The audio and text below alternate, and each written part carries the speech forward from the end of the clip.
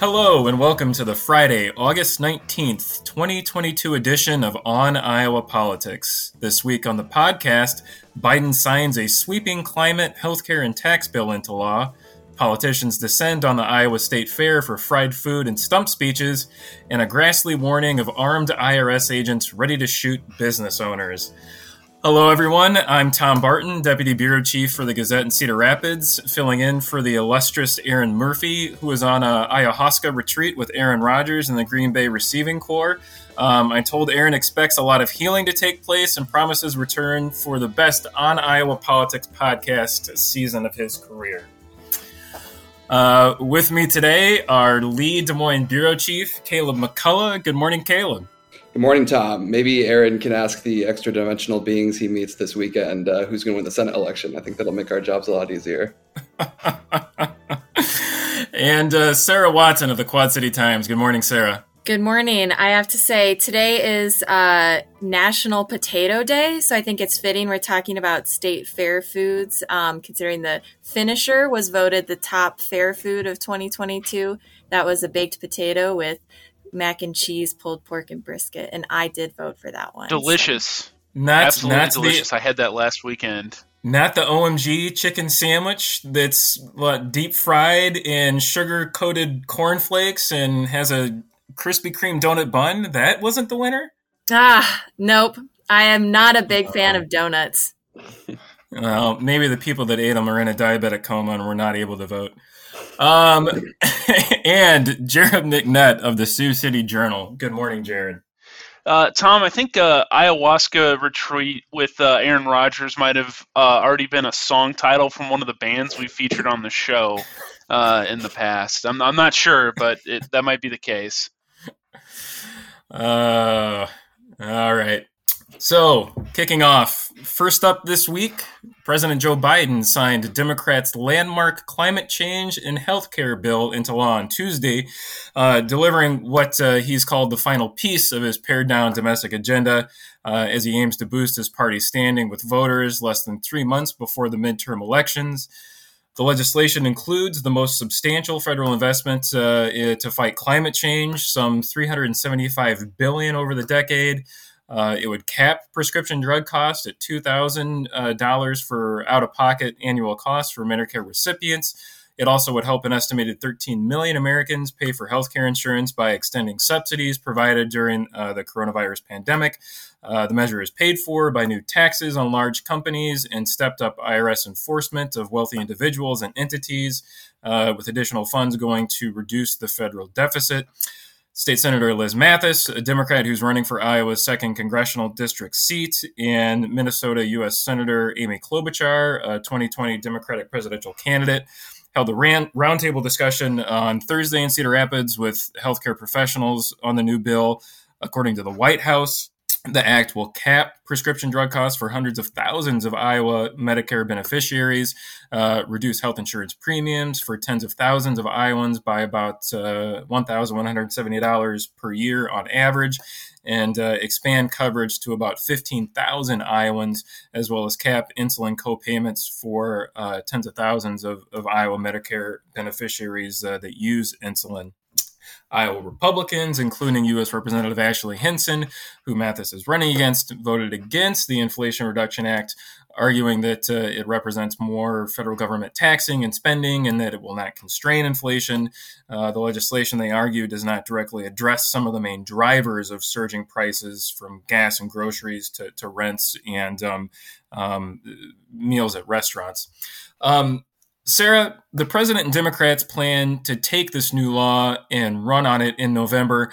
How do you think that will play with Iowa voters? Yeah, that's a great question. I hate to sound like a broken record as a political reporter, but, you always say, we'll see. And it depends on what voters find most important to them. So Republicans are campaigning a little bit on this too, but just the fact that it deals with some popular agenda items that Biden and Democrats said that they were going to be running on, in 2020, reducing healthcare, drug prices, investing in fighting climate change and reducing the federal deficit. So, those are all fairly popular, but also it's called the Inflation Reduction Act, and some, analyses by like the University of Pennsylvania show that it's probably going to have a negligible impact on inflation.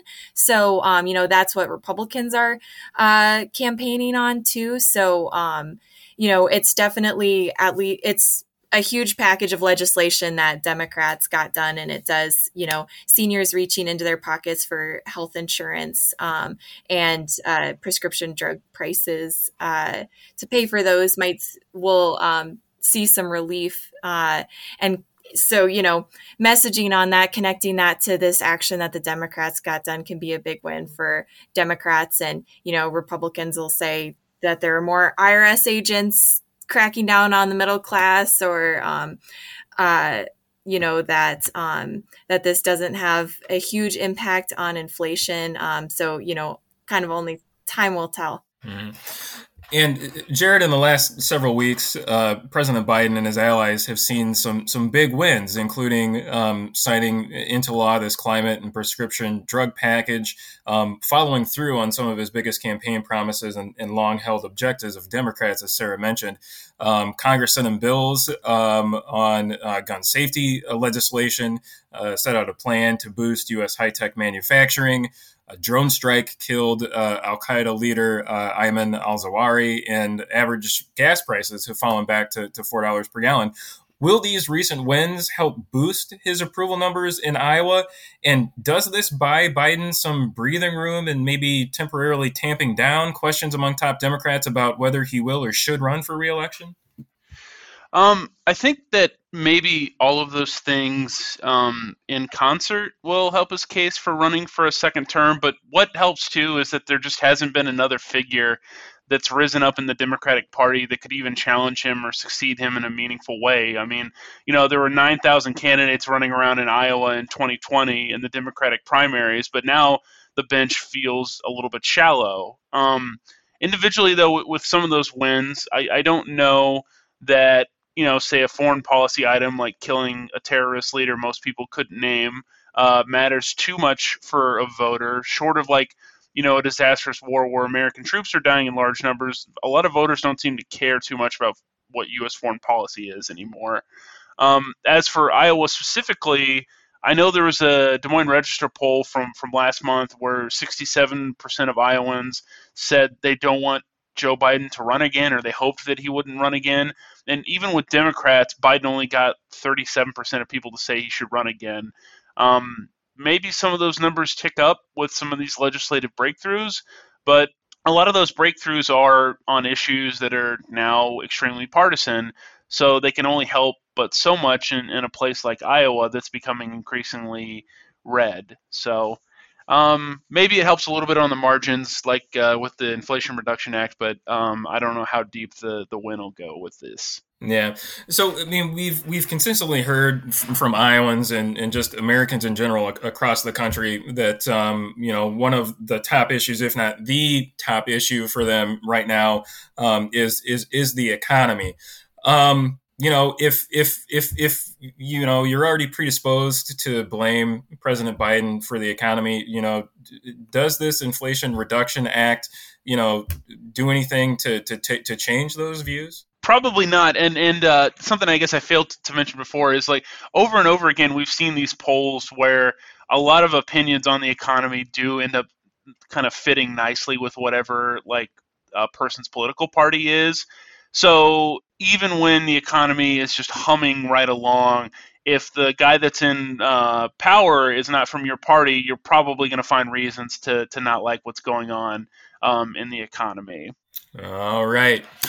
Well, moving on, it's Iowa State Fair season, as we mentioned, and you know what that means. Blistering heat, live music, livestock judging, pork chops on a stick, a butter cow, enough fried food to send you in a diabetic coma, and plenty of glad-handing and stump speeches from candidates running for Iowa's statewide and national offices. Caleb, you've been at the State Fair the last week, listening and covering the candidates' speeches at the Des Moines Register Political Soapbox. who is there? Who did you hear from, and who won't we hear from? Yeah, so we heard from quite a few candidates, mostly Democratic candidates. So you had Deidre DeGear and Mike Franken, the Democrats running for governor and Senate. All the Democratic House candidates spoke, and then Zach Nunn, a Republican running in the 3rd District, also spoke. And then you had various candidates for state auditor, attorney general, secretary of state, those kind of state-level administrative positions. But yeah, the big theme and who we didn't hear from was Republicans in less than competitive districts or races. So the governor and Chuck Grassley both chose not to speak at it. They were at the fair for several different days and, doing different, making appearances. Governor Reynolds signed some legislation or a proclamation honoring the upcoming submarine, the USS Iowa, in a public event, but they weren't doing any campaign speeches. So what role does the state fair and the political soapbox play for these candidates in their campaigns, and how important is it? I'm not sure. I mean, just by numbers, even Mike Franken and Deidre DeGear, who had the biggest crowds, I would say, that I was at, they had maybe close to 100 people, high, 70s, 80s. And, I think a lot of candidates have 20 to a few dozen people show up specifically to hear them. That's not really going to help your campaign because those people are probably already going to vote for you.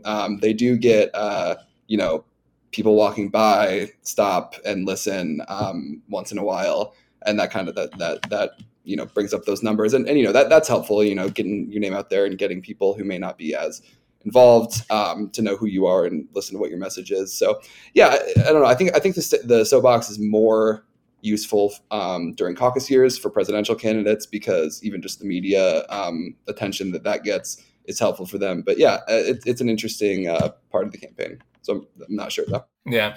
So I was asked this the other day about kind of, what do you see as kind of the reasonings or maybe the political calculations for why some of these Republican candidates decided not to participate in the soapbox? What do they stand to gain? And I guess maybe what do they avoid by not participating? Yeah, I mean that again. That's hard to say, and I don't think anyone's asked that specifically. But I mean, I think a lot of if you look at Kim Reynolds and Chuck Grassley, they both have fairly comfortable leads in their elections. They're not trying to get name recognition. They're not heavily campaigning at all right now, and so maybe it was just not worth the time. Maybe they didn't want to be, have to put their, maybe it wasn't worth the time or not wanting to kind of be in, have that. I know what you mean. I'm sorry. Go ahead, Sarah. Oh, I have a quick question. Do they let the audience ask questions at the soapbox? So they can. The setup is the candidates get 20 minutes and then they can do whatever they want with it. So a few candidates did leave some time for questions. Yeah. Okay. Yeah. Maybe too. They didn't see any reason to stand up there, and if a lot of Democrats or Democratic operatives would ask them questions that they may not have wanted to answer. Right. Yeah. I definitely see it as being in a race, where you've got a comfortable lead. So, why potentially expose yourself to hecklers or put yourself in a situation where you can put your foot in your mouth or have some sort of political gaffe. I think back to Mitt Romney's comment at the state fair about, corporations are people, and, how that, has followed him around, since then. And then honestly, honestly, more than hecklers or anything, the thing I would always be worried about as a candidate at any state fair type events is just looking like an absolute maniac eating food, because there's no dignified way to eat a lot of those fair foods. So the soapbox is fine. Maybe you get a heckler or two, but just go do the soapbox and then avoid eating anything at all. That would be the move. Yeah. There's no dignified way to eat a corn dog, right? I mean, any picture anybody's gonna take of you, yeah, right. Yeah. And you could be directly compared to your opposing candidate, and like, what if you don't get as big of a crowd as your other candidate? Right. Yeah. Caleb, former Vice President Mike Pence is scheduled to campaign with Iowa Republican U.S. Senator Chuck Grassley and others at the fair today. Pence remains somewhat of a controversial figure in GOP politics. He's rumored to be considering a run for the presidency in 2024. Former President Donald Trump has blamed Pence for failing to have the, quote, courage to stop the certification of President Biden's electoral victory in the 2020 election. And Pence this week said that he would consider an invitation to testify before the House committee investigating the January 6th Capitol riot. So Caleb, I guess, what type of reception do you think Pence will get at the Iowa State Fair? And will we hear any news out of the former vice president about a 2024 presidential run? Yeah, this will be interesting. I mean, Pence has been to Iowa before and seems to get a pretty warm welcome. Being in the state for the last week, you definitely see people with, Trump shirts or even F Biden shirts on. Those more committed Trump fans might not be happy about seeing Pence there. But I think a lot of Iowa Republicans either are indifferent to or admire Pence. He kind of represents a more respectable, palatable version of the hardline conservatism that Trump represented. And so, it seems like he's gotten pretty decent reception so far. As far as a 24 presidential run, I'm not expecting we'll get much more information than we already have. I mean, I don't think he's going to use today to announce his candidacy or anything. Maybe, asking pretty direct questions can get a little more light on what he's thinking, how he's considering it. But I mean, obviously being here at the state fair, it's a pretty obvious nod that he's planning on launching a run for the president. Yeah. And then, so I guess what does this do for Grassley? I guess I just thought about, because he's been endorsed by Trump, right? And he's kind of played up that endorsement depending on, the venue he's in, the crowd he's trying to appeal to. What does this do for Grassley to have Pence there campaigning for him? Yeah, I think that's interesting. And I hope, we get the chance to ask some questions about that because, that is something that I thought about as well. I mean, at this point, Pence is pretty clear about separating himself from Trump, and Trump is pretty obviously clear about how he doesn't like Mike Pence. But I think Grassley's just kind of, playing or taking the representation he can get. When he got that Trump endorsement, he even said, right, it would be stupid to reject the endorsement when he has such a high approval rating among Republicans. I don't know if Chuck Grassley has any specific loyalty. I mean, I can't speculate, but I wouldn't be surprised. I think he's, Ted Cruz was here for him yesterday as well. Just kind of getting that attention when he can. Not in a cynical way, just in a, he's running for Senate way. Right. All right. And finally this week, speaking of Chuck Grassley, the Iowa Republican senator was called out over remarks that he made last week on Fox and Friends, speculating whether the IRS would use increased funding from the Inflation Reduction Act to send armed units of agents into small Iowa businesses. Grassley on the program said, quote, "Are they going to have a strike force that goes in with AK-15s already loaded, ready to shoot some small business person in Iowa with these? Because I think they're going after middle class and small business people because they think that anybody that has pass-through income is a crook and they aren't paying their fair share, and we're going to go after them," Grassley said. Democrats blasted the remarks as inaccurate, irresponsible, and incendiary. Fact-checking website PolitiFact called claims that new funding to beef up IRS enforcement included in the recently passed law would militarize the IRS as outlandish. Democrats, too, note that the IRS has already, made it explicitly clear that its focus would be on suspected corporate and high-income tax evaders, not middle-class and small business people, and that the funding is meant to reverse staffing and budget cuts. Treasury Department officials have said that most of the new hires would go toward filling positions for some 50,000 IRS employees who are on the verge of retirement, and that the majority of net new hires would serve in customer service roles like upgrading IT systems or answering calls. Jared, what was your reaction to Grassley's comment, and what does his use of this rhetoric, I guess, say about Grassley? Once seen as a normally sober conservative voice that you might find on Capitol Hill, and maybe the increasingly blurry line between the fringe and prominent Republican voices. Well, on one level, it is kind of a funny image to imagine, like a paper-pushing IRS guy kicking in someone's door because they filled out the wrong form on some inane document. That's quite the image to be crafting, and it's maybe something that would have been in like the movie The Other Guys. I don't know. The comment itself, even from someone as high profile in the Republican Party as Grassley, isn't entirely surprising, because the IRS in particular has been a bugaboo for the GOP for decades. Going back 10 years or so, one of the first bills that House Republicans introduced in 2011 after the Tea Party wave of 2010, it really took a special aim at the IRS.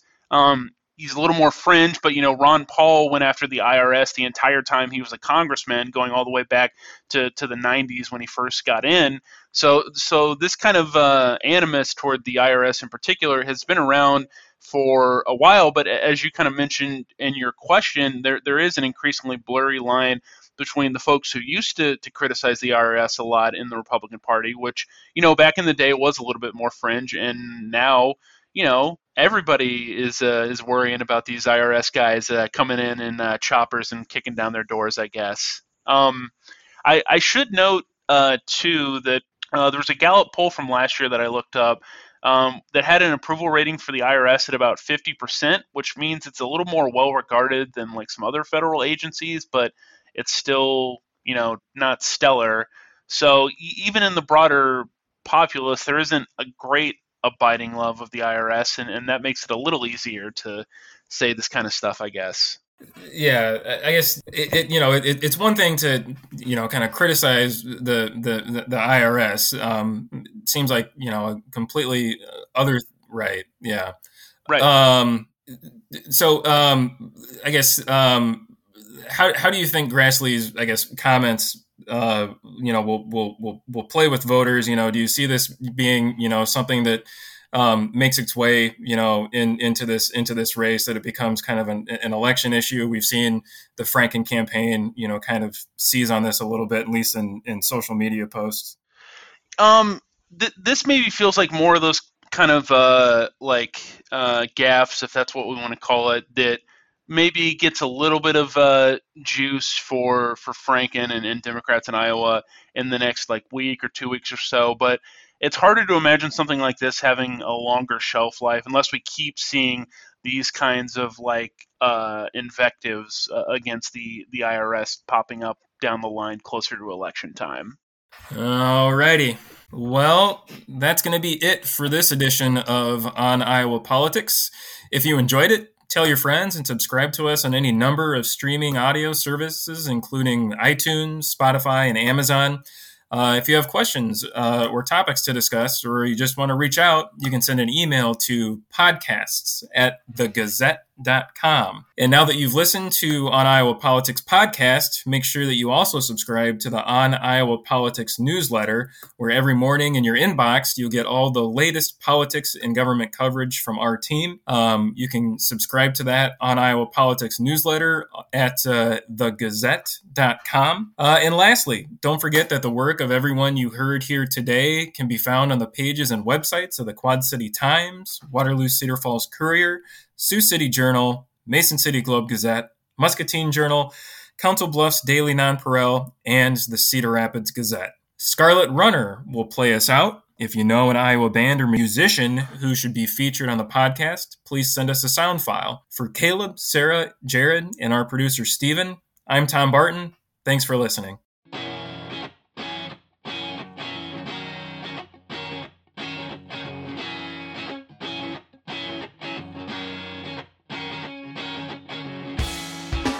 Road is my religion. Some will be my guide in the outer atmosphere. I got nowhere left to hide.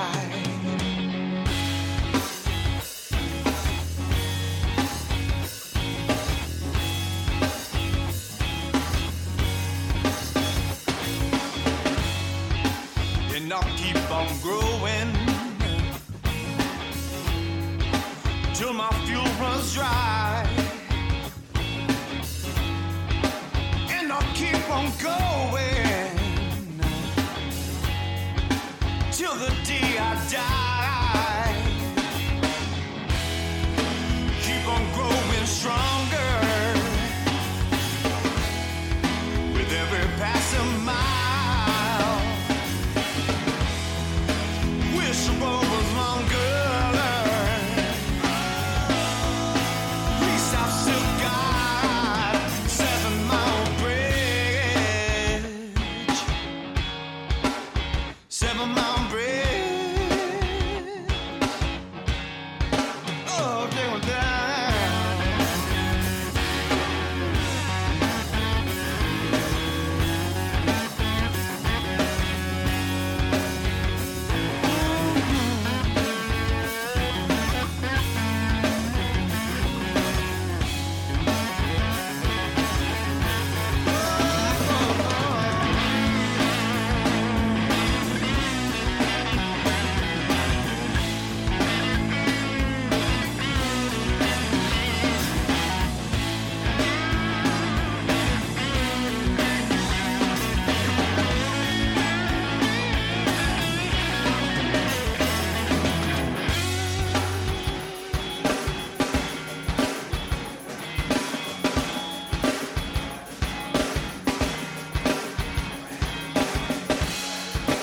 Root is my religion.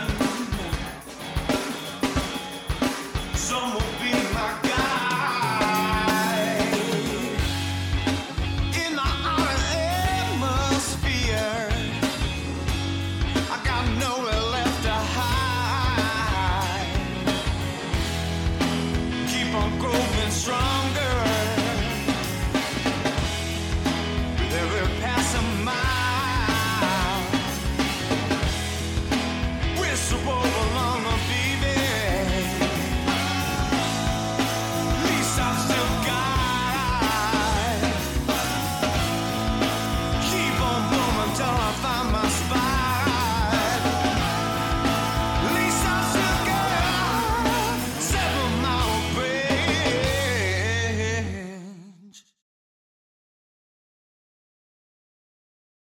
Get a daily update from the Gazette with our daily news podcast.